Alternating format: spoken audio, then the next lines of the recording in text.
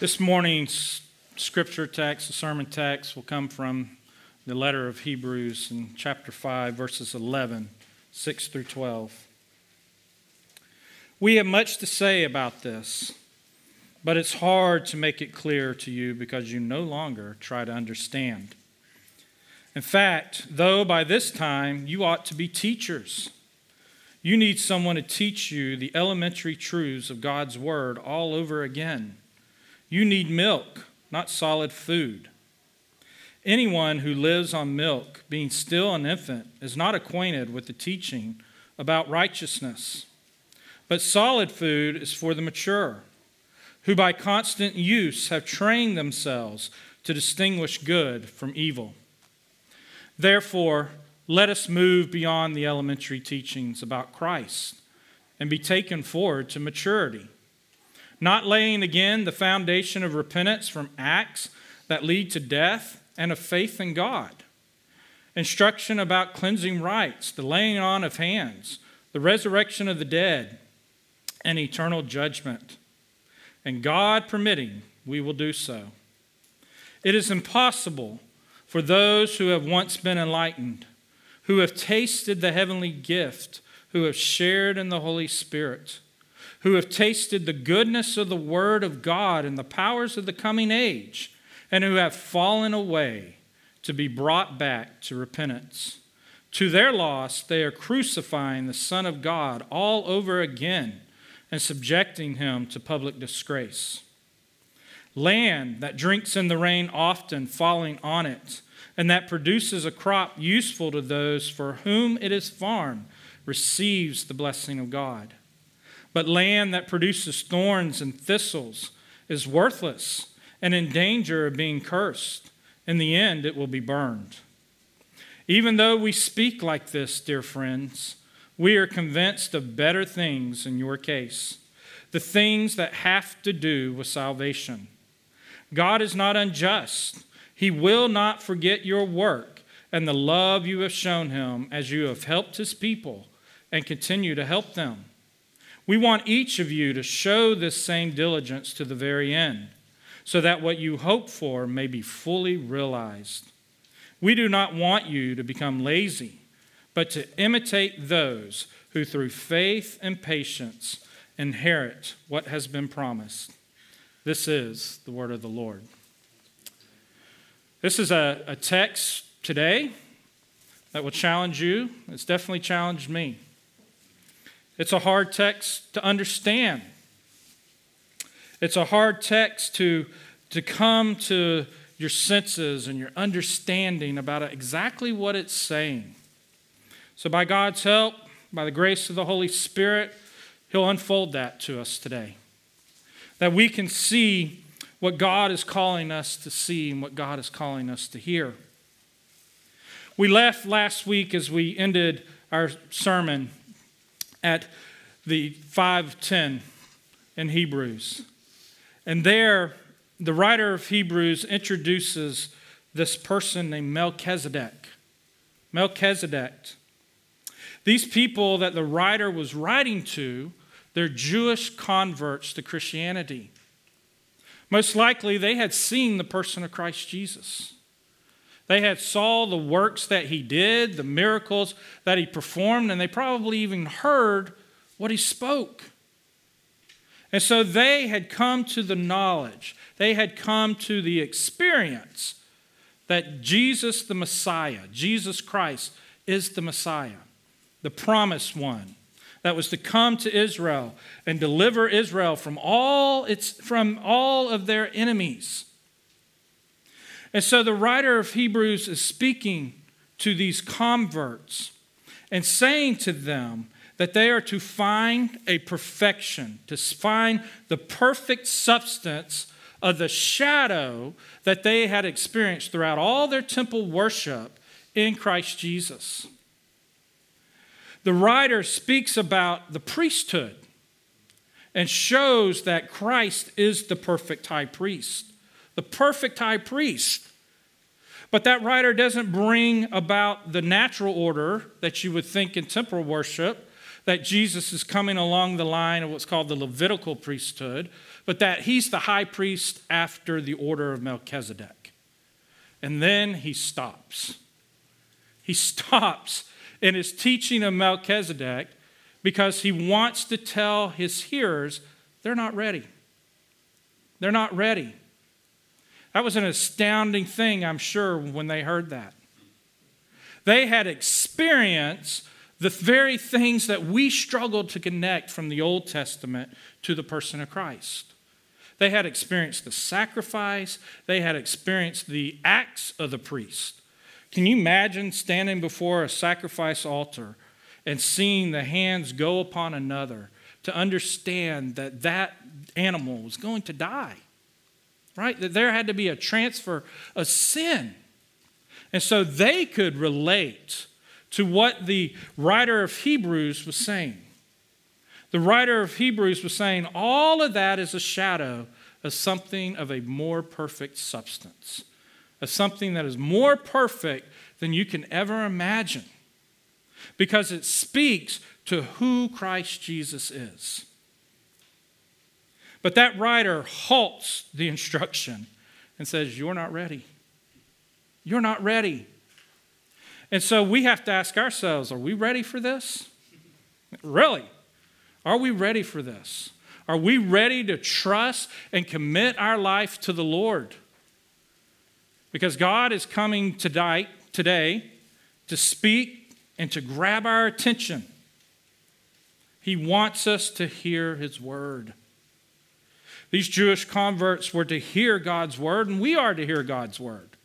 We have a responsibility, if we are God's people, to hear his word. That doesn't simply mean let it go in your ears and out the other, right? Doesn't mean go in one ear and out the other. That means give diligent attention to God's word.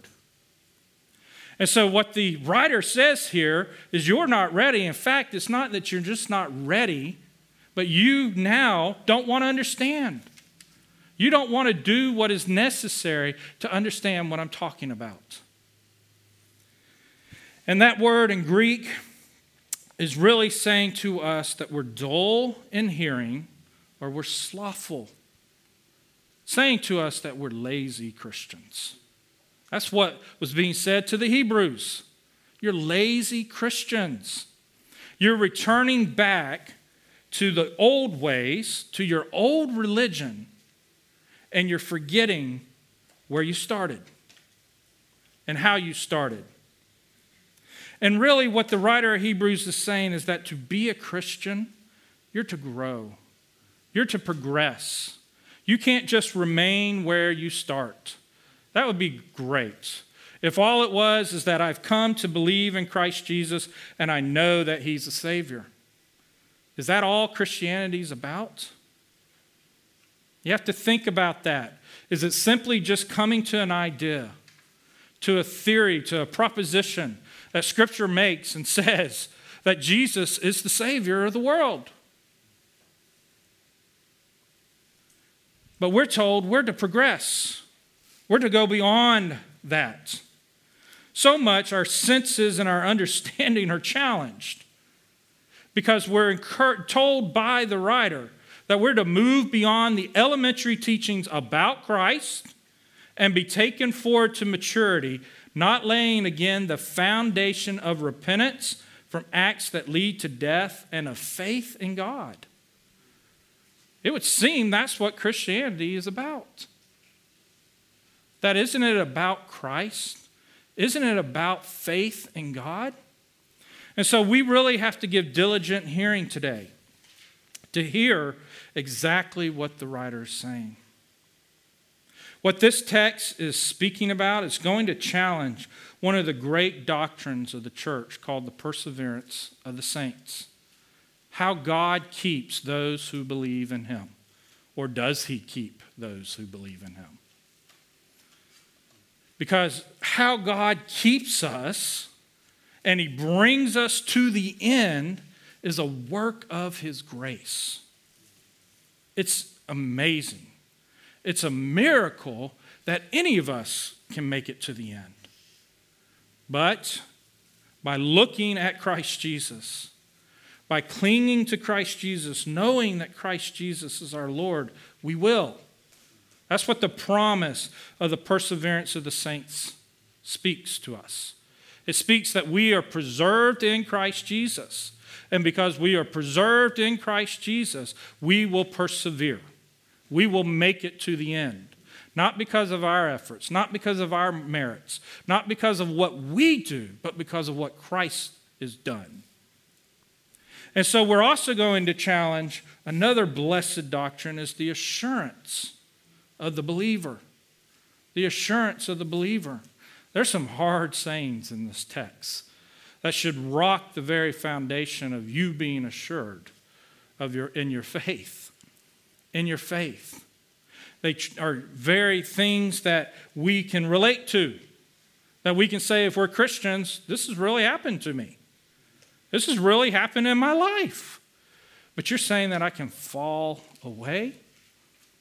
Fall away? That challenges our understanding of assurance, and it should.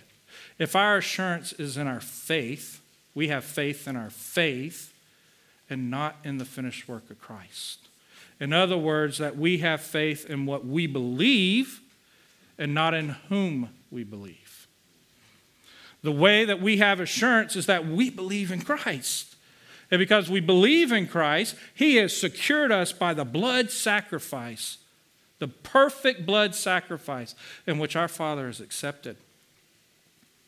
And so these converts were not progressing.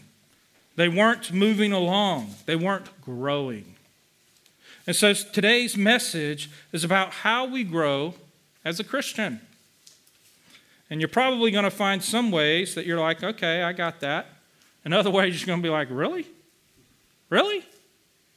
The first way that we see that we are to grow as Christians and progress in our faith is that we have to receive rebuke. We have to receive the rebuke of God. God has to make it clear to us that we are wrong. We're not right with Him. We're not right with Him. Do you believe that? Do you believe before you came to faith in the Lord Jesus Christ that you were not right with Him? Do you believe from the moment that you were born into this world, this precious little babe, you were not right with God?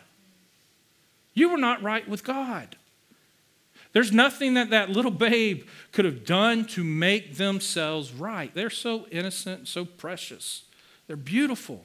It's a miracle of life when we see that babe in our arms. When we see that mother cradling that little infant. But that infant was born into this world as a sinner who needed a Savior, who needs a Savior. And so, what the writer of Hebrews is saying, he rebukes them. He calls them, you're a lazy Christian. And if we're honest with ourselves, we can be lazy Christians, right? We can take things for granted that God has given us. We can rest upon our laurels. How often do we do that? How often do we do that? And here what the writer of Hebrews is rebuking. He's calling their attention to say, you're going in the wrong direction. That's what God does. He gets our attention by saying, you're wrong. You need to stop going in that direction, because if you keep going in that direction, you're going to face danger. You're going to face destruction. You're going to face a life that is not in the blessing of God. You're not going to experience the life of salvation. The life of salvation is more, as we've said over and over, more than a momentary event. It's putting on Christ and wearing that salvation, wearing that covering throughout your life when sin and Satan comes and it attacks your very assurance of your hope of your salvation. And you have no other answer, because if you come and say, I've done it in my righteousness, I've done it in my merits, I've done it in my works, it's not good enough.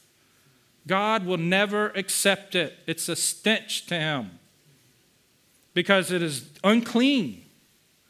It hasn't been made right before Him. But when the blood sacrifice of the Lord Jesus Christ is your covering, the righteousness, then you can have assurance that you are kept by the sovereign God. By the sovereign God. The sovereign God that has all power over all creation and all the world. The Savior who can command the raging seas to be still. He's the one who holds you. He's the one that has apprehended you and grabbed a hold of you. And the way he grabs a hold of you is to rebuke you. To tell you in the moment of your repentance is a rebuke. God's saying, you are not going the right way. You've got your back to me. Now turn and face me. See that I am your God. See that I am your Lord. And so the writer of Hebrews is saying to these converts that you are dull of hearing. You're slothful. You're not hearing what the message is saying to you. And he says, in fact, though by this time you ought to be teachers, you need someone to teach you the elementary truths of God's word all over again. You need milk, not solid food. What happens here is that God is calling them out. God is calling them out and said, by this time, what you have been shown, what you have known, the age that you are in the faith, you should be teachers, which all of us have a responsibility to be teachers of the faith. You don't have to be a preacher and get up here and preach, but you are to be those who profess the faith and teach it to your children, teach it to all those who are watching you and seeing how you live your life about what the love of Christ is. And you should be ready and prepared to give the hope that lies in you. That's to teach the wonderful mercy of God's salvation. And so here they're called out, and they're saying basically what's being said to them is that you should be teachers, but you need to go back to the very beginning. And so we got to ask ourselves, is there times where God calls us out and says, you need to go back to the very beginning? Go look in the book of Revelation. And there what Jesus tells the church, that they have forgotten their first love. They're to return to the very elementary truths of the gospel. Is, do you love Jesus? Do you love Jesus? And why is it that you love Jesus? Is it because you can do great sacrifice? Is it because I've got religion right and I've worked it out and I've found comfort in my religion and I've got the faith? And that's all I need. All I need is to believe that Christ is Savior. He doesn't call me to do anything else. He doesn't call me to live that salvation. That's not what the Word of God says. The Word of God says you are to mature. You're to go into perfection. And the way that you go into perfection is that you're to be exercised. A Greek word has that relationship with gymnasium. You're to get into the gym of God and get to exercising. Get into the gym and start going through the repetition. Start going through the things that are going to improve and strengthen you in the faith. The promise is given as we do that, we mature in the faith. You learn a lot about yourself when you actually apply your faith in your life. One, you're going to see your helplessness and your dependence upon Christ. Dependence upon the Holy Spirit. I've tried to live the good Christian life, but all I ever see is that I fall down. I can never be good enough. Has that ever been spoken to you as you try to live the Christian life? Is that I'm just not good enough? I'm not good enough? And so what is your answer? Yeah, that's true. That's true. But Christ is. Christ is. It's the only claim that we have. And so sometimes what we hear, that rebuke to get our attention, is that you're not ready for the meat. You're like a babe that when it comes out of the womb and it's time to feed, you don't just present this massive steak to this babe and say, eat. They can't. They're not able to. Their senses aren't ready to receive that food yet.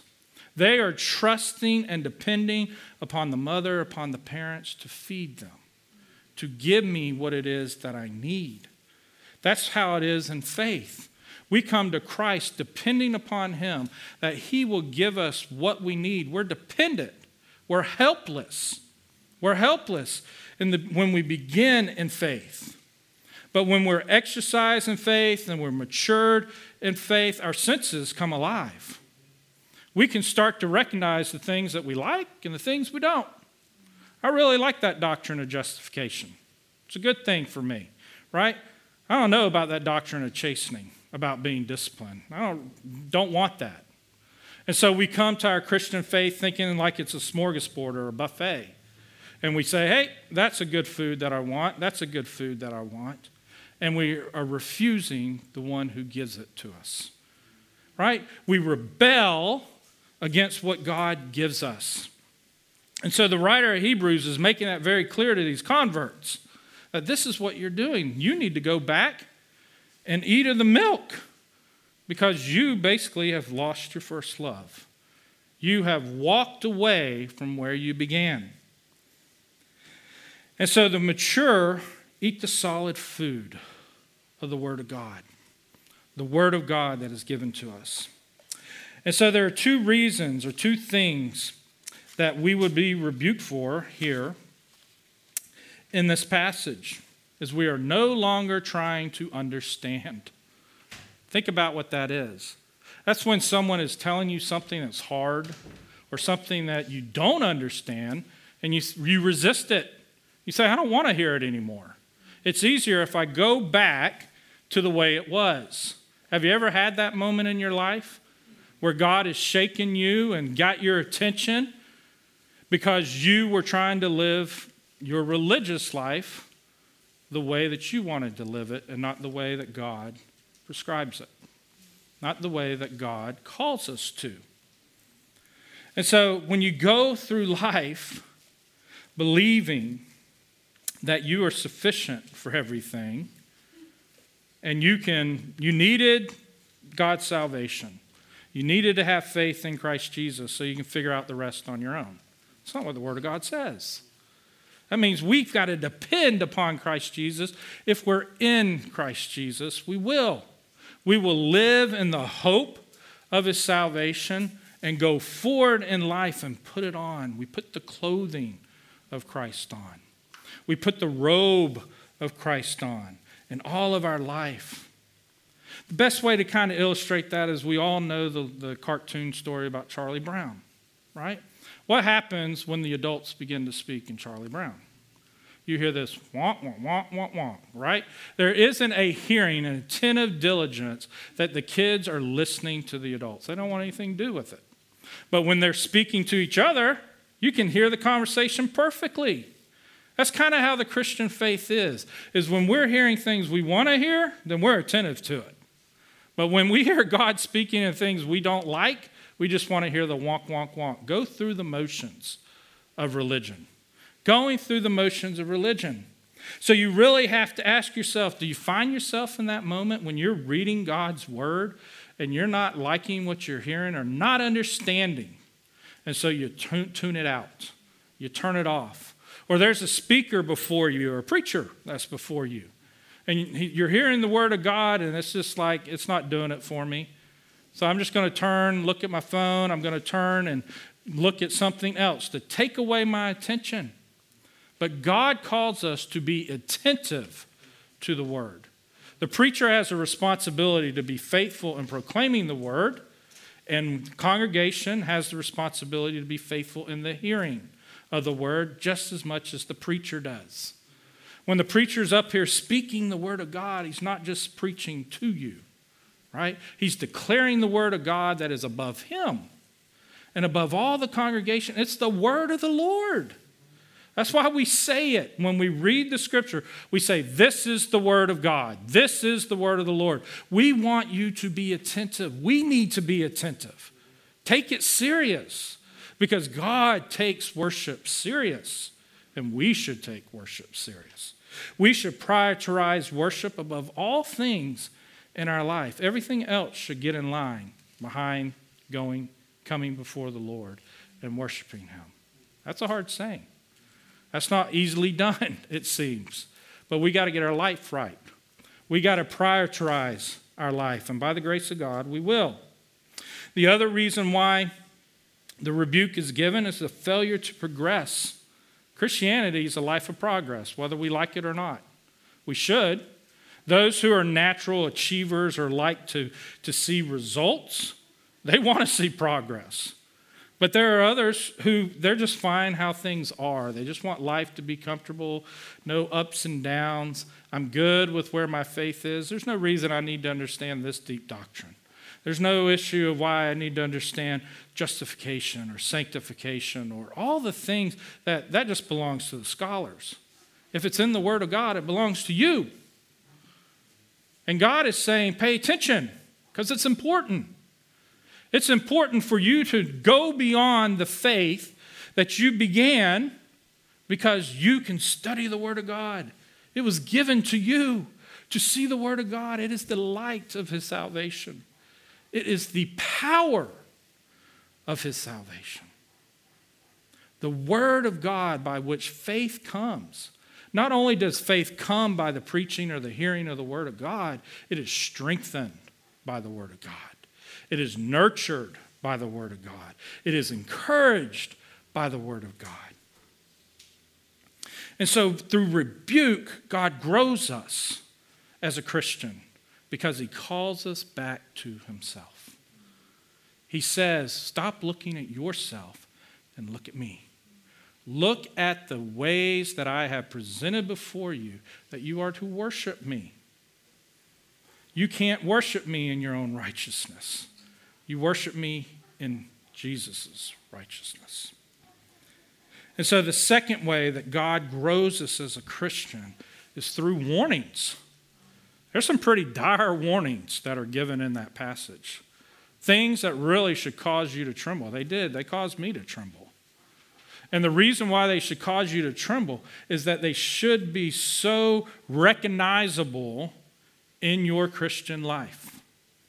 They're saying that things that took place in people's lives here, they also belong to the Christian.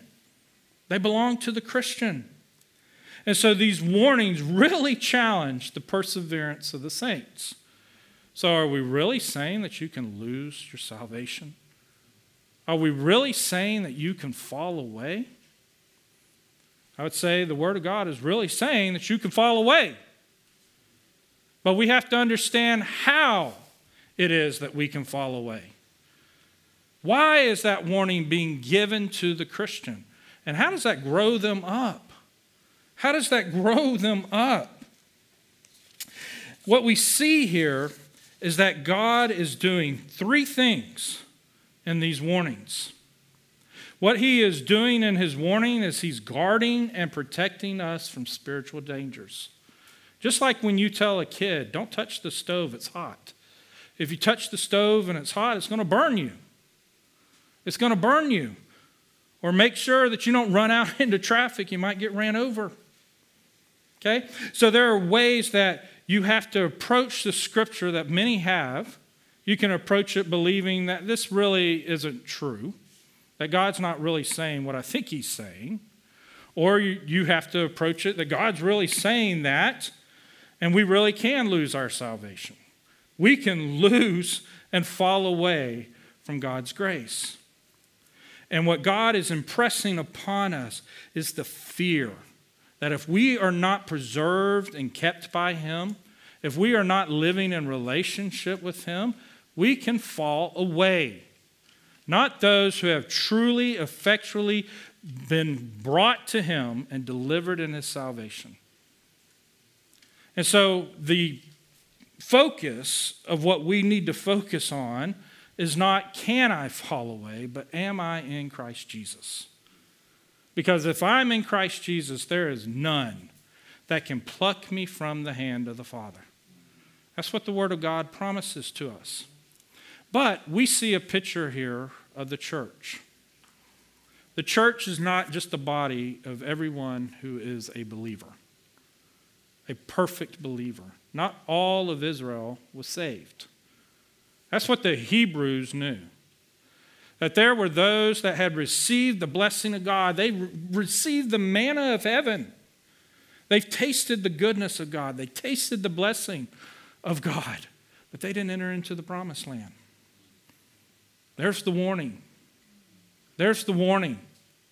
And that's even given to the Gentile believers in saying that in the day of provocation, right, you aren't to be found in that day. You are not to provoke the Lord and believe that you can't be grafted out of the tree, that you can't be grafted out of where God's people are planted.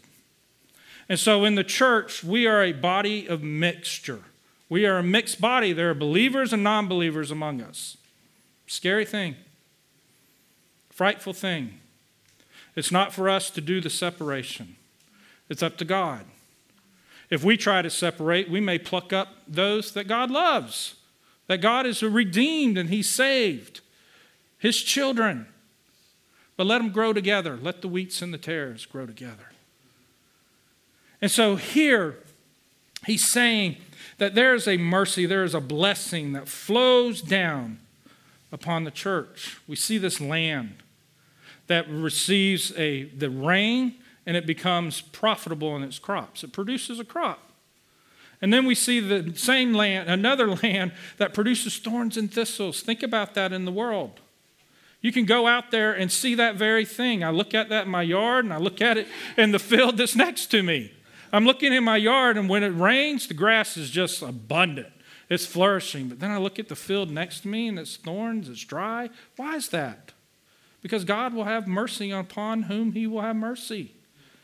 And in the church, that's what happens through the preaching of the Word.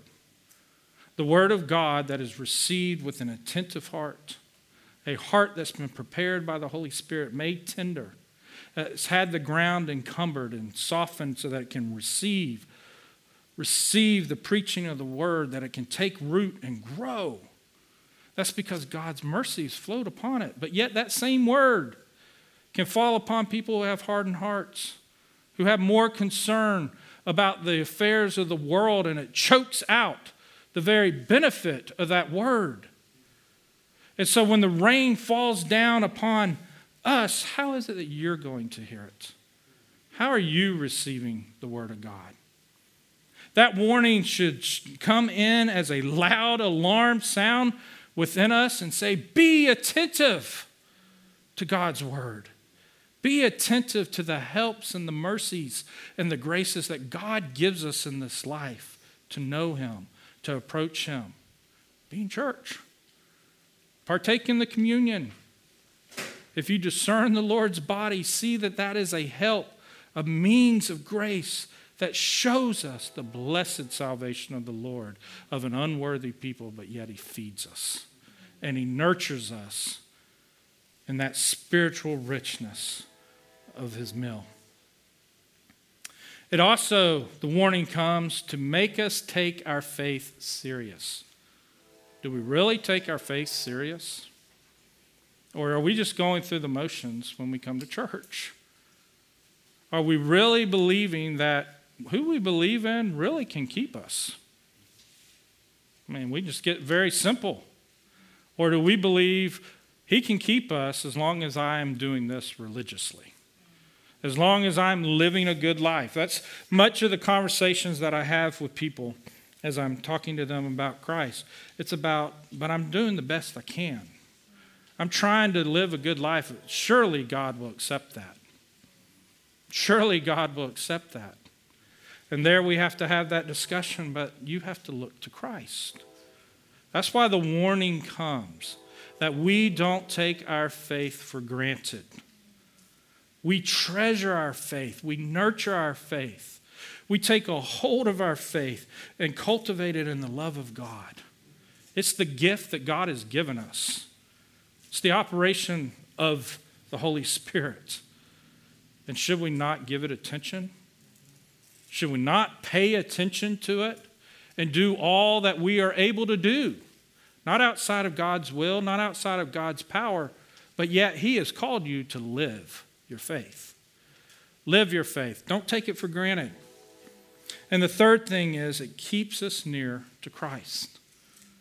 If you truly heard the words that I can fall away, you have no protection or security that you can't if you're looking to yourself. But when you look to Christ, you got perfect security because he won't lose any. He hasn't lost any. He won't lose any. He has come to deliver us, to warn the world that you need to turn to him. You need to turn to him. The gospel, when it's preached, the message of Christ's death, it's a savor of life unto some and a savor of death unto others. That's wild. The very message that is good news, that is the promise of God's salvation, can be received that it's an awful aroma and a stench that people don't want any part of. Any part of. But yet, the amazing truth is that it's an aroma of life. It tells us about life. And so the warning wakes up our senses. It makes our faith have attention, be attentive to the Word of God, to the seriousness of what our faith is about. Our faith is that we have come to this beautiful, wonderful God. We haven't come to a mount that can't be touched with hands, right? We've come to this eternal kingdom of God. Are you amazed? Does your faith spy that land and say, there's the promise? There's the promise? Because that's what the warnings are there for the children of God. To wake up. Get out of your slumber. Don't think it can't happen to you. Because you're too busy looking at others and saying, yeah, I'm living a better Christian life than they are. Okay? That's the danger that can come within the church. Is that we begin to justify our righteousness by looking at others and not looking at how God justifies our righteousness. And that's in Christ Jesus. Because God receives sinners. He doesn't receive those who are already perfect. He doesn't receive those who are already well. He receives those who recognize that I'm sick. I am in need of healing. I need to be brought in any way that I can. If I am blind, please bring me to the Savior. If I am deaf, put me in the presence of the Savior. You know what does that? The Word of God. The Word of God. It's yours. Pick it up in the morning. Pick it up in the daytime. Recite it upon your heart. Go get the audio. Whatever you have to do, get the Word of God in your life. It is your only comfort, assurance that points you to Christ Jesus, that you can never fall away. Never fall away. The third way that we grow as a Christian is through encouragement. Thanks be to God. If we were just simply getting rebuke, we would just get destroyed. It would be a constant rebuke. But we see that what Jesus did is he rebuked his disciples over and over and over. And what he was doing is he was encouraging them in the faith. He was encouraging them to put away the old ways, to put aside the old thinking, and to look at it in the new life, in the new way. And he's encouraging us to do the same. He's encouraging us to know that living the old way, living the old religion. In my life, I know that happened in my life where God called me out and said that the way that you think you're living right with me isn't right. He woke me up, thanks be to God. Has he done that to you? And in doing so, he nurtured and he encouraged me to find my all in all in Christ. And that's what he's doing here. He shows that he wants us to learn, to grow, to get beyond the elementaries of our faith, to get beyond the ABCs. Can you imagine if you were in kindergarten and you learned the ABCs and that's all you ever learned? You still couldn't read, right? Because what we learn are the ABCs in order that we can group them together to see words. And once we can see words, then we can understand what's being said to us. That's the Christian faith. Learn the ABCs. Learn the fundamentals. Christ is Savior. I need to be delivered from my sins. But then use those letters, those perfect little letters, and put them together and to hear the whole counsel of God, the whole message of God. Don't resist it. And there were 3 ways in which the writer of Hebrews spoke to his audience, and he speaks to us, of how we're to be encouraged. We're to grow in doctrine. That's what 6:1 is saying. We are to grow in the teachings of the Word of God. Doctrine, very simple. That seems like a simple thing, but is everything in which you receive instruction easy? We can go to kindergarten and say, yeah, boy, I can do that. That's easy. 3rd grade, great. 5th grade. Depending on your age and your maturity, there's a level of difficulty to it, right?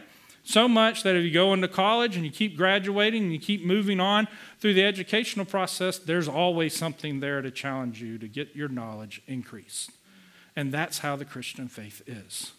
That you are to grow in doctrine wherever it is that you are. Grow beyond it because it's a wonderful thing.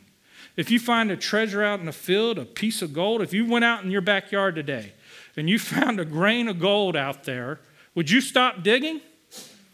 Or would you want to say, there has to be more there?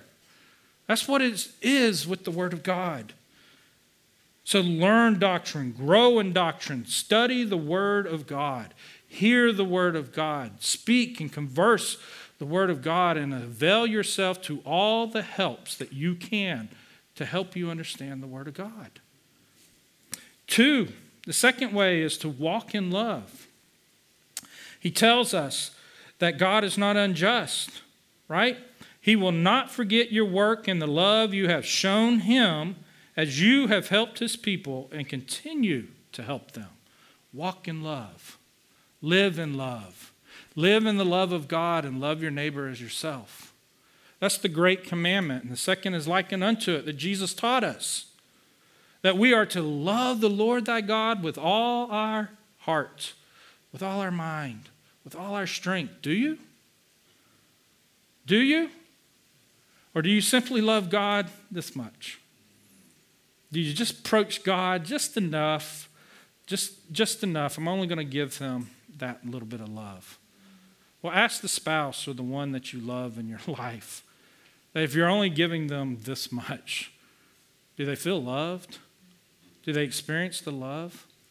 The way as a Christian that we love God is through obedience, through his commandments. If you love me, keep my commandments. You walk faithful in his commandments. You listen to his instruction. You listen to his teaching. And you obey him because you honor him. You revere him. You love him. He's more beautiful than anything. The only way that you can have assurance that you're not going to fall away or that you can have assurance in the moment of rebuke is to turn to Christ, to know him, to abide in his love. Make every furnishing in your house a testimony of his love. Where is it that I lay down and I find my comforts? Is it the love of the world? Is it the love of God? What table is it that I come to feast at? Do I come to the table of God's love? Or do I come to the table of everyone else's love? They accepted me because I did this and I said this and I feast on that. I feast upon the approval of others. But do you feast upon the approval of God? That's the message. Walk in love. And be diligent. Keep walking in love. And third, the final way, is that we are to imitate other believers of faith. We don't want to become lazy, but to imitate those who through faith and patience inherit what has been promised. Imitate others that are walking in faith, walking in love, walking in patience. I heard this beautiful story this week that on the radio that there was this musician that was speaking about the private devotional time that they would take each morning. And they try to get up early in the morning and go read their Bible and pray before the family wakes up because they want to have their time. They don't want to be disturbed. But one morning, his 5-year-old son got up with him. And he went over and he saw Daddy reading the Bible and praying. And he got up. The 5-year-old went and got his Bible, sat down by the father, and started reading the Bible with them. That's what it means to imitate others. that are living the faith and the patience. Get into a relationship with others who are walking the faith that you're walking, and learn with each other. Rebuke each other in love. Point out when we're not doing right, when we're doing wrong, and that we need to turn, and that we need to keep up the pace. Keep running the race. Don't give up. Because it is God who preserves us and keeps us. And by his love and mercy alone, we will make it to the end.